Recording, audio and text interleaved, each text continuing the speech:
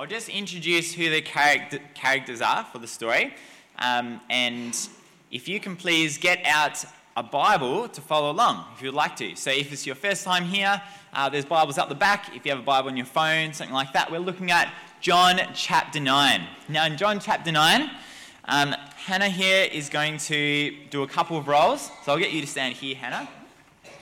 Then I'll be Jesus, just because don't worry. You can ask me later why. I always feel it's, anyway. Tom's going to be the blind man, and then Caleb's going to be the Pharisees. So I'll get you to use that one.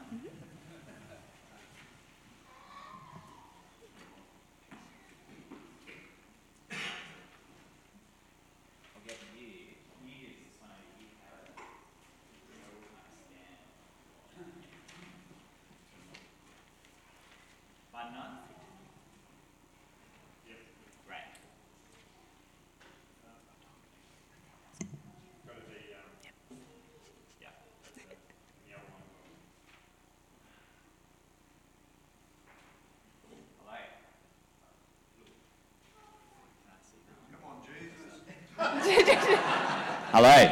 Hey, all right. Thank you, everyone. John chapter 9. As he, that is Jesus, went along, he saw a man blind from birth. His disciples asked him, "Rabbi, who sinned, this man or his parents, that he was born blind?" Neither this man nor his parents sinned, but this happened so that the works of God might be displayed in him. As long as it is day, we must do the works of him who sent me. Night is coming, when no one can work.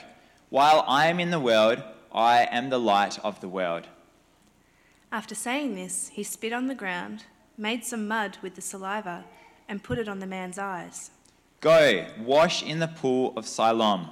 This word means sent. So the man went and washed and came home seeing. His neighbours and those who had formerly seen him begging asked, "Isn't this the same man who used to sit and beg?" Some claimed that he was. Others said, "No, he only looks like him." But he himself insisted, "I am the man."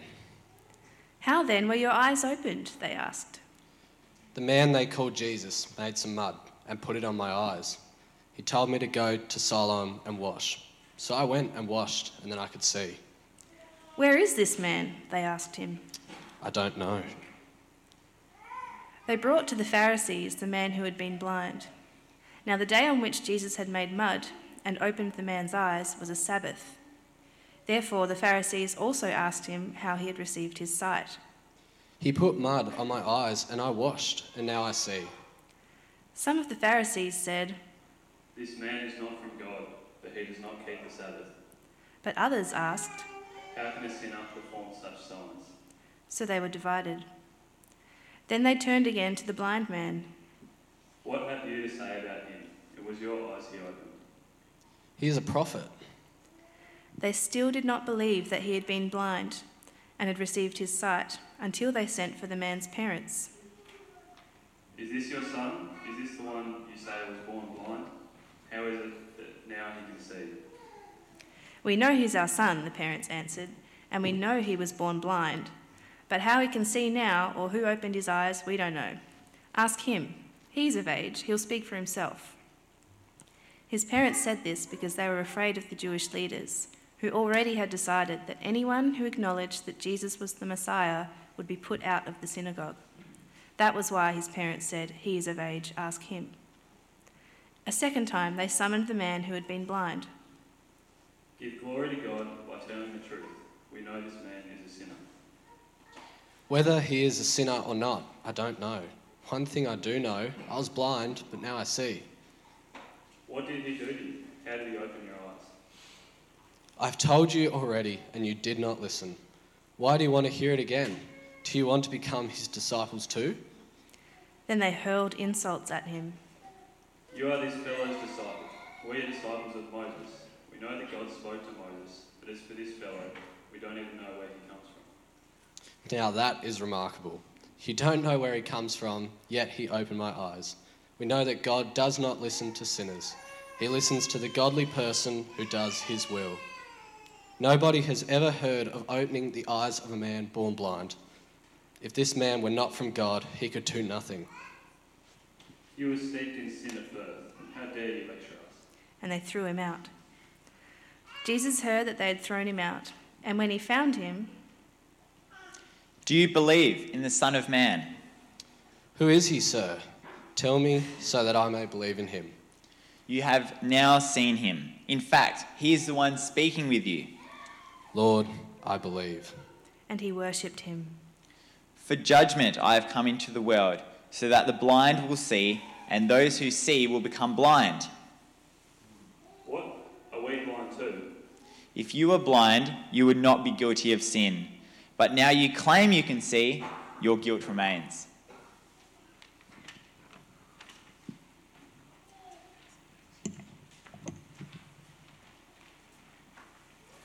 We're now going to spend some time thinking about that passage together, but I'll pray for myself and for us as we spend some time meeting Jesus in this story about him.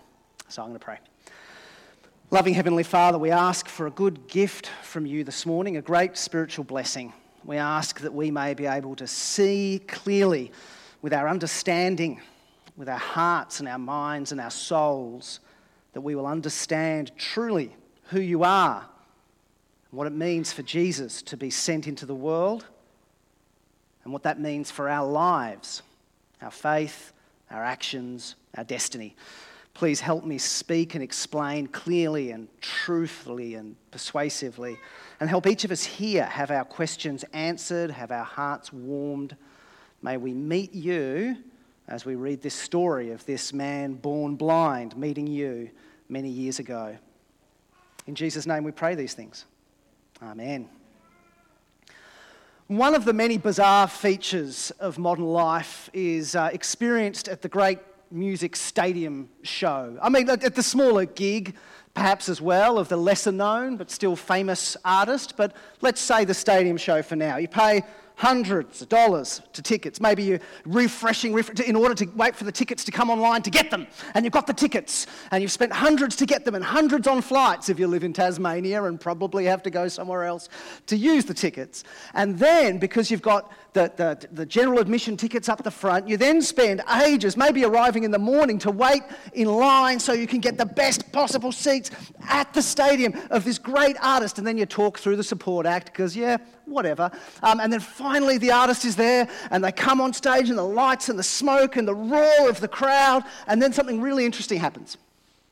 People who've paid hundreds of dollars in tickets, hundreds of dollars in flights and accommodation, and then waited hundreds of minutes in line to get to these great seats, and then finally this great one, this artist they've been dying to see, they pull out their phone, turn on the video, and then take footage of it on their phone. On their phone. It is weird how technology can strangely kind of amputate us so that we have this full 360 stadium experience, this full, immediate, right there. If they came to the edge of I could reach out and touch them, and I spend this time looking at them through this terrible tiny screen, getting footage I'll never use that's worse than the concert videos that I could watch on YouTube later. I get a memory of looking at a phone, which can then remind me of the terrible memory of looking at the phone. We weirdly become blind in the middle of something that we could see and enjoy and then remember and revisit in that memory. We become blind behind our phone. Behaviour around devices is so easy to laugh at, isn't it?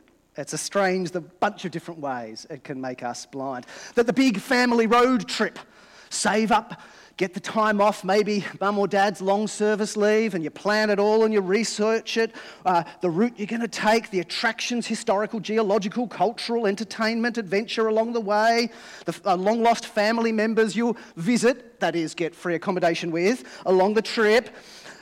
Look, kids, look, you say as you drive along. Kids say from the back seat. Look, kids, a cassowary bird. Did you know? Look, kids, the Sydney Harbour Bridge just over there. Look, kids, the Olgas, the Catajuta. Cool, kids say from the back seat. Are we nearly at the motel?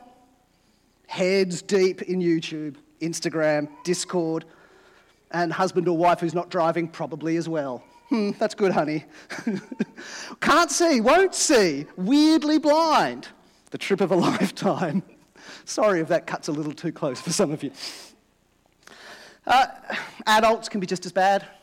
Here we are with the miracle of life, the next generation before us. And parents and grandparents have their family around them, kids and grandkids. The miracle of life. Blink and you'll miss it. They'll grow up and they'll be gone, and then they'll never call. And you're not noticed because you're reading the news, watching the cricket, tinkering with that thing, whether it's the job around the house or the hobby. Milestones passing by, cute little quirky things that kids say, hardly heard, profound questions asked and missed, weirdly blind. Look, Grandpa.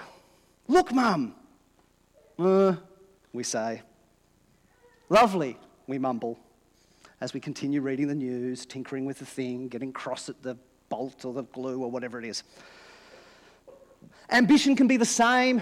You end up at this great conference, art gallery opening, sporting event, and you're so, Parliament House maybe for some of you, and you're so busy shaking the right hands and swapping the right business cards, so to speak, that you're not appreciating the excellence of the moment. You're too busy working the room, working the angles, negotiating. It's like really so much of life is high school all over again. We can so quickly become blind to the stuff of life. And that's really the theme of this passage, isn't it? Using the metaphor of blindness and sight to describe understanding and appreciating, in this case, Jesus himself. This series across these 2 weeks, today and then next week, we'd love to have you come back or bring someone along with us next week. We're looking at 2 stories from the Gospel of John, one of the Bible books, describing these people who meet Jesus, these encounters with Jesus. We're not going to spend a lot of time talking about the questions of the historical reliability of the Bible stories, these Gospel documents. There is evidence for their reliability, their sound historical substance. We could look at that. That just won't be the focus of these weeks. And we won't. They're not so much going to be philosophical lectures. These 2 Sundays, asking questions about could a rational scientific person believe in the possibility of a miracle, or how can God allow suffering in the world, or something like this. There are good philosophical arguments. We could talk about those. That's just not what we're doing in these few mornings. You should ask, is this history? You should ask, is this believable? Yes. We're going to take a slightly different approach, though. What we're going to be doing is stepping into the story and thinking about, what if it were true? What if it really happened? What would it mean for me and for the world if this stuff that's being described to us here in these ancient documents really is what happened? That so many of the people in this room who sing and pray and believe this, that they're right to sing and pray and believe this. That this is actually where we find the meaning of life, where we meet God. What would that be like? That's the kind of approach we're going to take. I think it does help understanding. I think if you're trying to understand, maybe you don't know anything about Christianity and you're just trying to learn a little. Maybe you knew it when you grew up but haven't really thought about it in a long time. Then I think this approach does give you kind of the context, the vibe, the shape of Christian belief. You get a sense of going, right, I can kind of see how it works. So it does help with understanding. It also helps, I think, with persuasion, because I hope as we look at this, you find it interesting, you find something about it beautiful and appealing, and maybe at least you say, gosh, it would be cool if it was true. These people have this and believe it. I wish I could have it and believe it. Maybe it would at least get you thinking that way, to say, maybe it is, maybe I should, could there be more to it? At the very end of his book, John talks to us about the purpose in writing the book. And in John chapter 20, the very end of the book, he says, Jesus did many other miraculous signs in the presence of his disciples which aren't recorded in this book, but these are written that you may believe that Jesus is the Christ, the Son of God, and by believing, have life in his name. He wants to persuade you, for you to come to believe that Jesus is who Christians say he is, and by believing in that, have all the good things that come from believing. So come with us, let's walk into this world. Let's replay these events, hear the conversations, ponder their significance. It's a privilege, actually, because with the life of Jesus, we don't only have some sermons recorded, as with some historical figures, we just have their speeches and their great works in the halls of power. With Jesus, we have his teaching and his conversations and his interactions, often with quite ordinary people as well. It's a privilege to get to know Jesus in this intimate kind of way. So first, John chapter 9 tells us the story of a miracle. Let's replay the miracle again. Verse 1, as Jesus went along, he saw a man born blind from birth. And that tells the story of the healing there in verse 6 and 7. Jesus spit on the ground, made some mud with the saliva, and put it on the man's eyes. Go, he told him, wash in the pool of Siloam. So he went and washed and came home seeing. Now that is a report of a remarkable miracle. That is a profound physical restoration of the organs of the eyes and all that would be needed for the brain and the perception. If you'd been born blind, you'd never had your brain receiving that input and processing it. So it's a brain, a neurological and a ophthalmological restoration that's taking place here. This goes well beyond a lot of what gets recorded as faith healings today. Cancer recession or chronic pain reduction or the soothing of a mood disorder. Those things are wonderful things when people experience them, but this is a whole other level, isn't it? This is like sight from nothing but blindness. It involves, strangely, a mechanical act too. So it's remarkable in the miracle, and then it's remarkable in the way it goes about it, this mud and then spit placing on the eyes. Now, in the context of the story of Jesus, this is strange. In other settings, witchcraft or magic of various kinds, including the use of spit, actually, in antiquity, sometimes it was used as a form of medicine and so on. In other settings, this would be familiar enough. But in the setting of the stories of Jesus, this is unusual. The Christians who, if you asked anyone here who reads the Bible a lot, so is this Jesus, a lot of spitting in the Gospels? They'd say, yeah, not so much. Like Christians go, why is that? That's odd. It's not that Jesus does little spells and incantations and potions. Jesus heals with a word very often, even from a distance, remote healing, with a touch or with being touched unawares. So this does stand out. It's peculiar. It's peculiar as well because we aren't actually told why. It just gets mentioned to us. In part, later on it causes controversy, verse 14, because it took place on this day of rest, the Sabbath, the religious day of rest. That was the day he made the mud. There was a scandal because you did work. You picked up some mud and spat in it. You were working on this day of rest. How dare you? So perhaps, in part, he did it to provoke that controversy, some wonder. Perhaps it was, in this particular case, to draw in an act of participating obedience from this man, who in many ways was passive and powerless. Jesus made this paste, but then said, go and wash. He was sent to the pool of scent to trust Jesus that something was at work here, and then came home seeing, perhaps.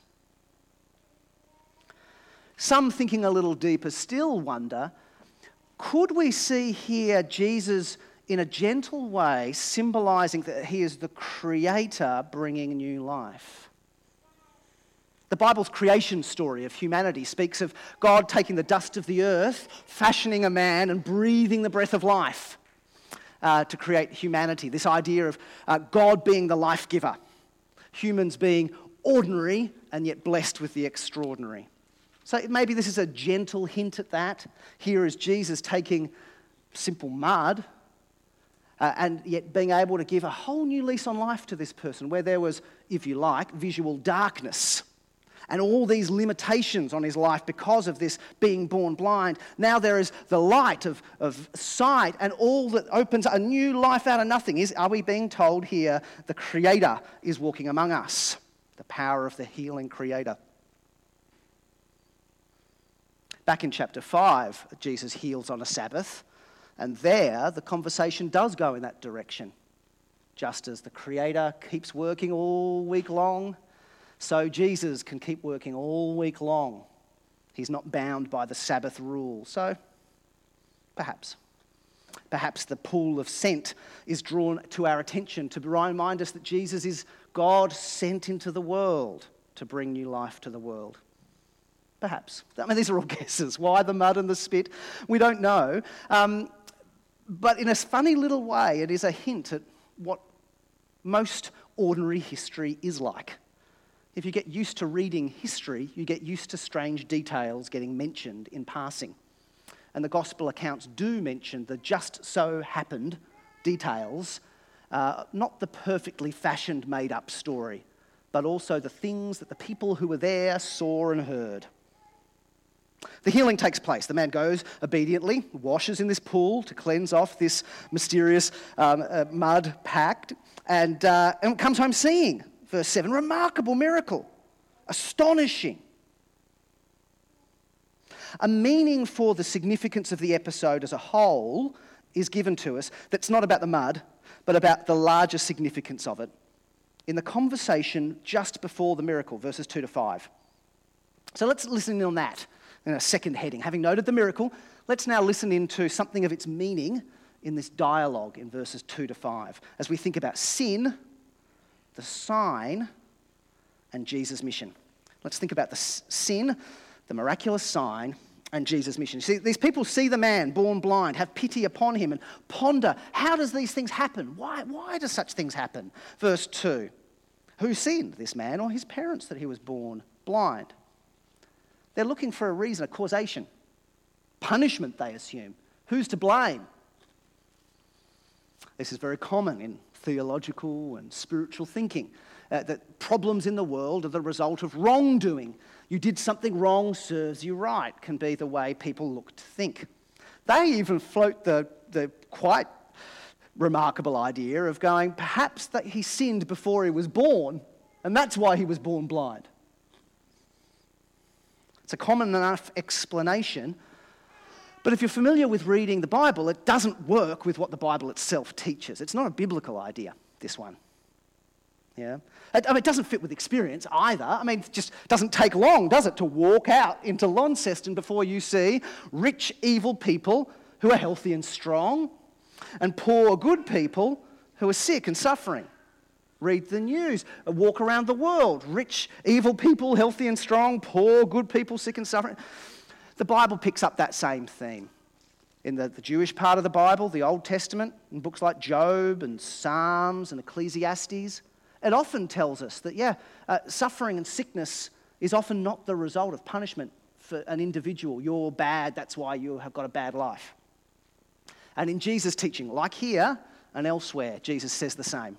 It's not the case that you're blind because you did something wrong. Now, Jesus' answer denies punishment and then gives another remarkable explanation. Verse 3, he says, neither this man nor his parents sinned, said Jesus, but this happened so that the work of God might be displayed in his life. Not because of sin, but so the work of God can be shown. This isn't a full explanation. It's not like Jesus is saying, that's entirely why it happened. God let the person suffer throughout their life up to this point just so that he could show off. It's not that our suffering is simplistically a vehicle for God's showmanship or something.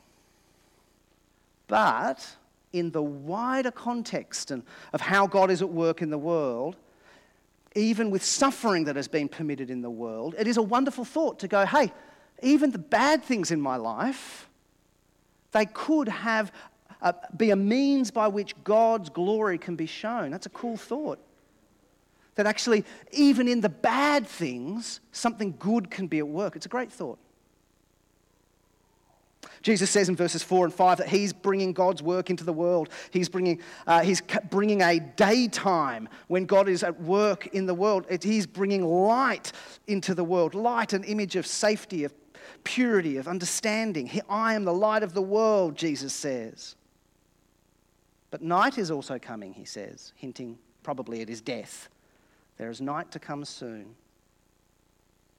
And so within that context, this miracle is especially fitting because darkness is associated with blindness, is associated with being, if you like, lost and without God, not understanding God and not enjoying the purity and the blessing of God. And then he has come to bring light and sight and life with God and forever.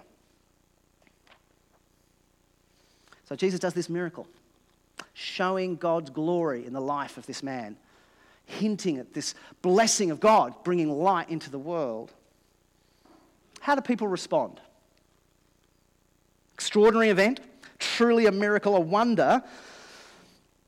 Well, the people in Jesus' day weren't gullible and just said, oh yeah, I believe miracles happen all the time. Must have been. No, there's skepticism. Have a look in verse 8. We get a range of reactions. Verse 8, his neighbours and those who'd formerly seen him begging asked, Isn't this the same man who used to sit and beg? They're astonished. Some claim he was, but others don't buy it. Others say, no, he only looks like him. But he himself insisted, I am the man. Well, then how were your eyes opened, they asked. And he tells the story. We'll hear his story many times over. The man they called Jesus made some mud, put it on my eyes. He sent me to Siloam and washed. And when I washed, I could see. Whereas the man, I don't know, he says. Various reactions, responses, skepticism, uncertainty. What I want us to notice as the story unfolds is how the man's boldness begins to grow. Perhaps you picked that up as it was read out for us. Here he says, look, just here's what happened. And here's the result. And I don't know where he is now, but that's just how it went. Slowly he gets bolder. Slowly he even gets a bit sarcastic and challenging to those who questions him. He's met Jesus, and it's changed his life. And so he now is wanting to talk about Jesus. Jesus was sent from God, and now it's like this man has also been sent by Jesus to talk about his experience. He hasn't even seen Jesus with his physical eyes yet, but he has already seen Jesus, quote unquote, with his heart. He realizes that Jesus is the one bringing God's blessing into the world. He's beginning to understand. Yeah. We'll watch this growing boldness and the irony and the criticism of this healed man as the controversy. So let's now look at this controversy. Seen the miracle, the discussion about the meaning of the miracle, the reactions to the miracle. Now let's think about controversy, because the Pharisees are not impressed. Verse 12. Where is this man? They asked him. I don't know, he said. They brought to the Pharisees the man who'd been born blind. Now the day on which Jesus had made the mud and opened the man's eyes was a Sabbath. Therefore the Pharisees also asked him how he'd received his sight. He put mud on my eyes, the man replied, and I washed, and now I see. The Pharisees were Jewish religious leaders. They were conservative. They were biblicists, Bible people of the day. They were traditionalists. And yet their response to this divine, spiritual event, this life-changing good deed, was to be scandalized. That was their response. It should be shocking to us. They miss the goodness. All they see is making the mud. They don't see the miracle. The mud and the spit, as far as they're concerned, is work on the day of God's rest. And so that's all, they can't go past it. They are blind in that sense to seeing the miracle of someone being able to see.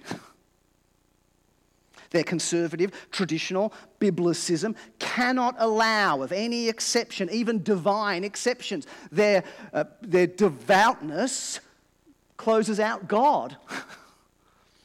They're focusing on details of religious observance and miss God himself. Back in chapter 5, Jesus says, you diligently study the scriptures because you're convinced in them is eternal life, and then you don't come to me, the scriptures talk about. It's like you're stuck in a loop, thinking about the rules and the words and not seeing the one they point to. You're blind. This prompts the seeing man whom Jesus had healed to tell his story again, verse 15. And there are various reactions again in verse 16. Now, not all the Pharisees are the same. Notice in verse 16, some say, verse 16, this man is not from God, he doesn't keep the Sabbath. But others, well, they're being won over. How can a sinner do such a miraculous sign? So there was division amongst the Pharisees. We're going to focus on the scandalized ones because that's where John focuses his attention. Can they see what God is doing in the world? Can they see the meaning of Jesus Christ's work?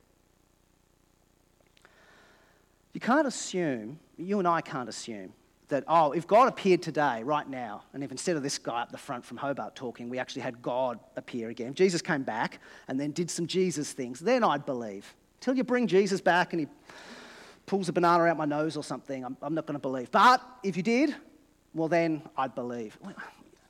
The warning of the Bible is human nature is such that you may not. Even if God did all the tricks and miracles and wonders in the world, the warning of the Bible is actually still, you may not see. We are stubborn in our blindness of certain types. We can easily not see what we don't want to see. So the controversy continues. We could say the controversy now starts to turn into a carnival. It gets more and more comical as the story goes on. It's really delightful. It's a very delightful human story as John tells it to us. The man is growing in confidence. Verse 17. They turn again to the blind man and say, what have you to say about him? It was your eyes you opened. And bang, just like that, real quick, he's a prophet, he said. I've been talking preacher stuff for a while, so this is just merely a comic break. But has anyone seen the viral CEO of Corn YouTubes? Little kid raving about corn? Okay, some of you have. Some of you, you're welcome. I've given you a gift. Don't look at it now, but afterwards you will have some joy as you meet this kid who is delightfully thrilled with corn. And at one point in the video, this is illustrative of almost nothing, the YouTuber interviewing this kid who loves his corn on the cob says, how much should corn cost? And immediately, almost before the question's finished, the kid goes, $1. Just straight away. A bit like that, this man born blind, as soon as he's asked, what do you say? He doesn't say, well, depends what you mean. He just goes, he's a prophet. $1. He's a prophet. He's growing in confidence. There's no hesitation. He knows he's encountering something divine. No hesitation. Quick answer. Boom. He's a prophet. The Pharisees still, though, won't have it, so they now call his parents in. It does get quite carnivalesque. He calls them in, asks them what happened. They don't want to have anything to do with it. They say, well, yes, he was born blind. We don't know what happened. We don't want to say. Ask him. He's a grown-up. They're washing their hands of it, aren't they? They're scared, actually, of the controversy. You don't need to ask us. You know he's not. You already know.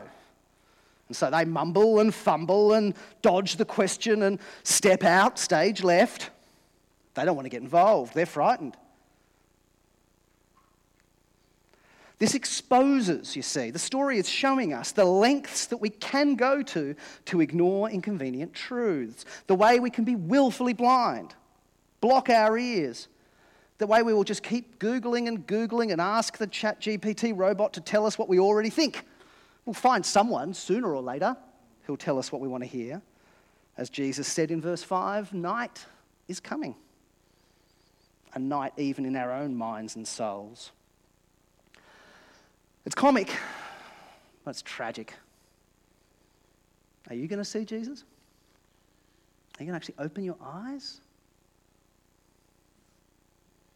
The carnival continues as they call the man back again. And the way John tells the story, he draws attention to this yet again, a second time. Verse 24, they summon the man who'd been born blind. Give glory to God, they say. And they're not seeing God's glory. It's quite ironic. We know. Give glory to God. Tell us what we want to hear, they say. We know this man is a sinner. And now the man gets quite gutsy in his reply. It's a simple, bold reply. Look, whether he's a sin or not, I don't know. One thing I know, I was blind, now I see. What do you want from me? Yeah? There's a raw, brute fact here. I may not have all the answers, but I've got the basic facts that are sufficient for me. If you were willing to see it, there's something simple about personal testimony. The next exchange is my favourite. It gets absurd and ironic even more so, right? They're fixated on what they want to hear, and so they basically escalate and get angry at him. They go, okay, what exactly did he do? How exactly did he open his? Oh, look, we know this. We've been over this. What are you doing? So he challenges them. He mocks them, verse 27. Look, I've told you. Why are you asking so much? Why are you so interested? Do you want to become a Christian? Is more or less what he's saying. You keep fixating on this. You're obviously... Then they start attacking him. You're steeped in sin. They hurl insults at him. You're this fellow's disciple. We are disciples of Moses, verse 28. Verse 29, we know that God spoke to Moses, but this fellow, we don't even know where he comes from. Later on, they say, you are steeped in sin at birth. How dare you lecture us? And they throw him out. Sooner or later, every conversation and debate devolves, doesn't it? There's an internet law, Goodwin's law, that says sooner or later, every argument on the internet ends up bringing up Hitler. It's a little bit like that here. Sooner or later, we end up just attacking the blind man. Oh, you're a sinner. How dare you? They don't want to listen. And yet the man is bolder. The man is wiser. The man teases out the obvious. Like he's gone out with the kids to explain to the creche how this all works. He says, okay, go up the front now. Let me explain to you. This is remarkable. You don't see where he comes from, yet he opened my eyes. We know that God, don't we, kids? That God doesn't listen to sinners. He listens to the godly man who does his will. Nobody's ever heard of the eyes of a man born blind being opened. If this man were not from God, he could do nothing. Come on. It's the obvious. God is at work here. Why won't you see it? In response, they cancel him, throw him out. We haven't seen much of Jesus all through this. And yet there's a Jesus-shaped hole through this whole story. We see the effects of Jesus, the ripple effects of Jesus' work all through it. The glory is going to Jesus. The light is shining on Jesus. The reflection of this man and his experience, his words about what has happened to him, illuminate the greatness of Jesus. We are getting greater and greater clarity in life and truth. The shadows are being cast out. Although for the Pharisees, they shield their eyes, they turn away, they cringe into what shadows are left. The light of God's shining in the world. How are you going to react? Will you seek to understand? Will you open your eyes and open your ears and come to understand? Or will you switch off, roll your eyes, scroll on? And finally, the man meets Jesus in this final section. He meets Jesus. Jesus says to the man, do you believe in the Son of Man? Who is he, sir? The man asks, tell me, and I will believe. I'm wanting to see. I'm wanting to understand. I'm wanting to know. Jesus says, you are seeing me. I'm the one speaking to you. Lord, I believe, the man says, and he worships Jesus. Beautiful. A beautiful conversation to hear. Just as relevant to you. Could this be you? Do you believe in the Son of Man? Will you worship Jesus, the light of the world? Or do you need to hear the warning? For Jesus then says in verse 39, for judgment I've come into this world, so the blind will see, yes, but as a consequence, those who see, who think they see, will become blind. The Pharisees scandalized by this, and Jesus says, well, you're claiming that you can see just shows how guilty you are. You won't see what you claim you believe. The blind will see. Those who realize they need God will receive him. But those who see will become blind. Those who fancy they are fine won't see it all.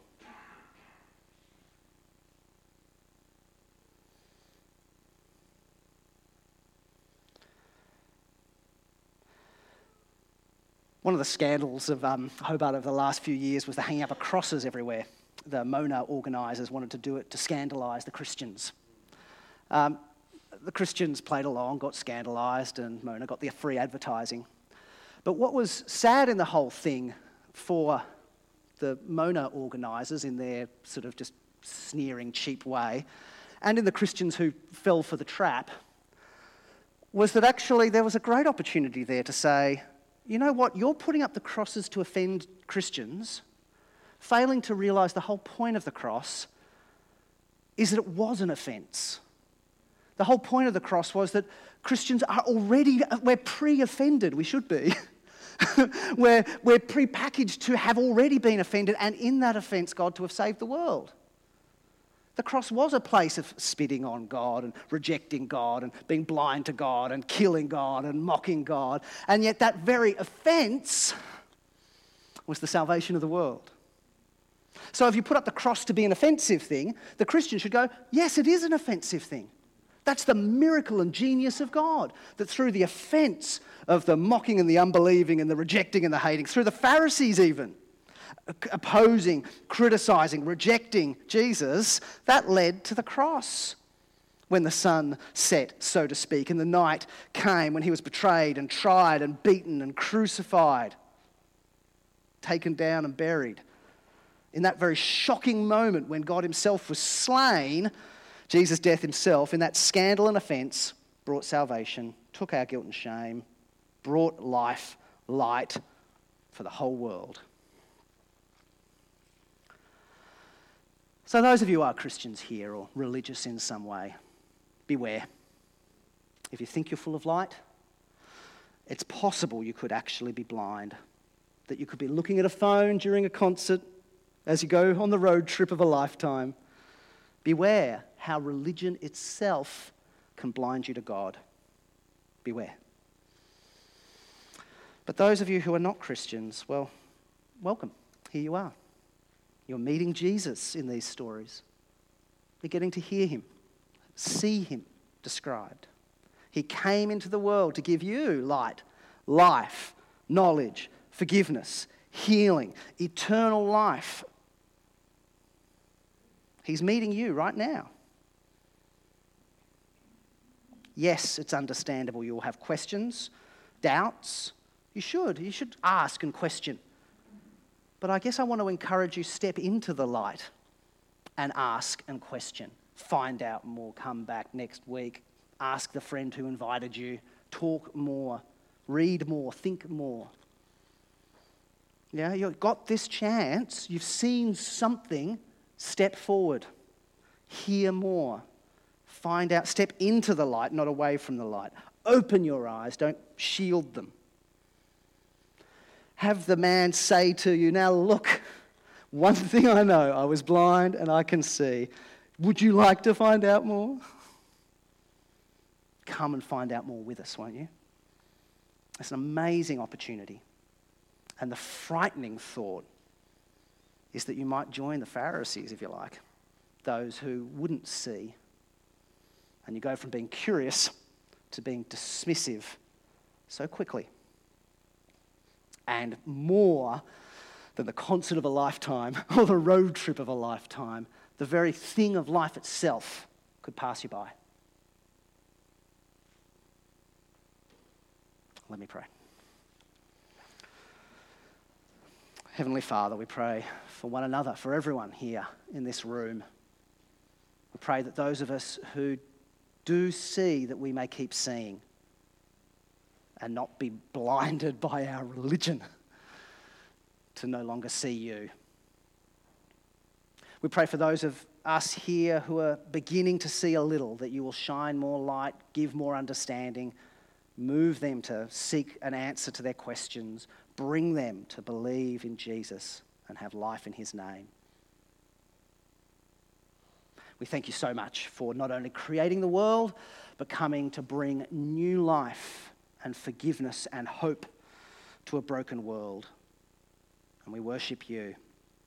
In Jesus' name, amen.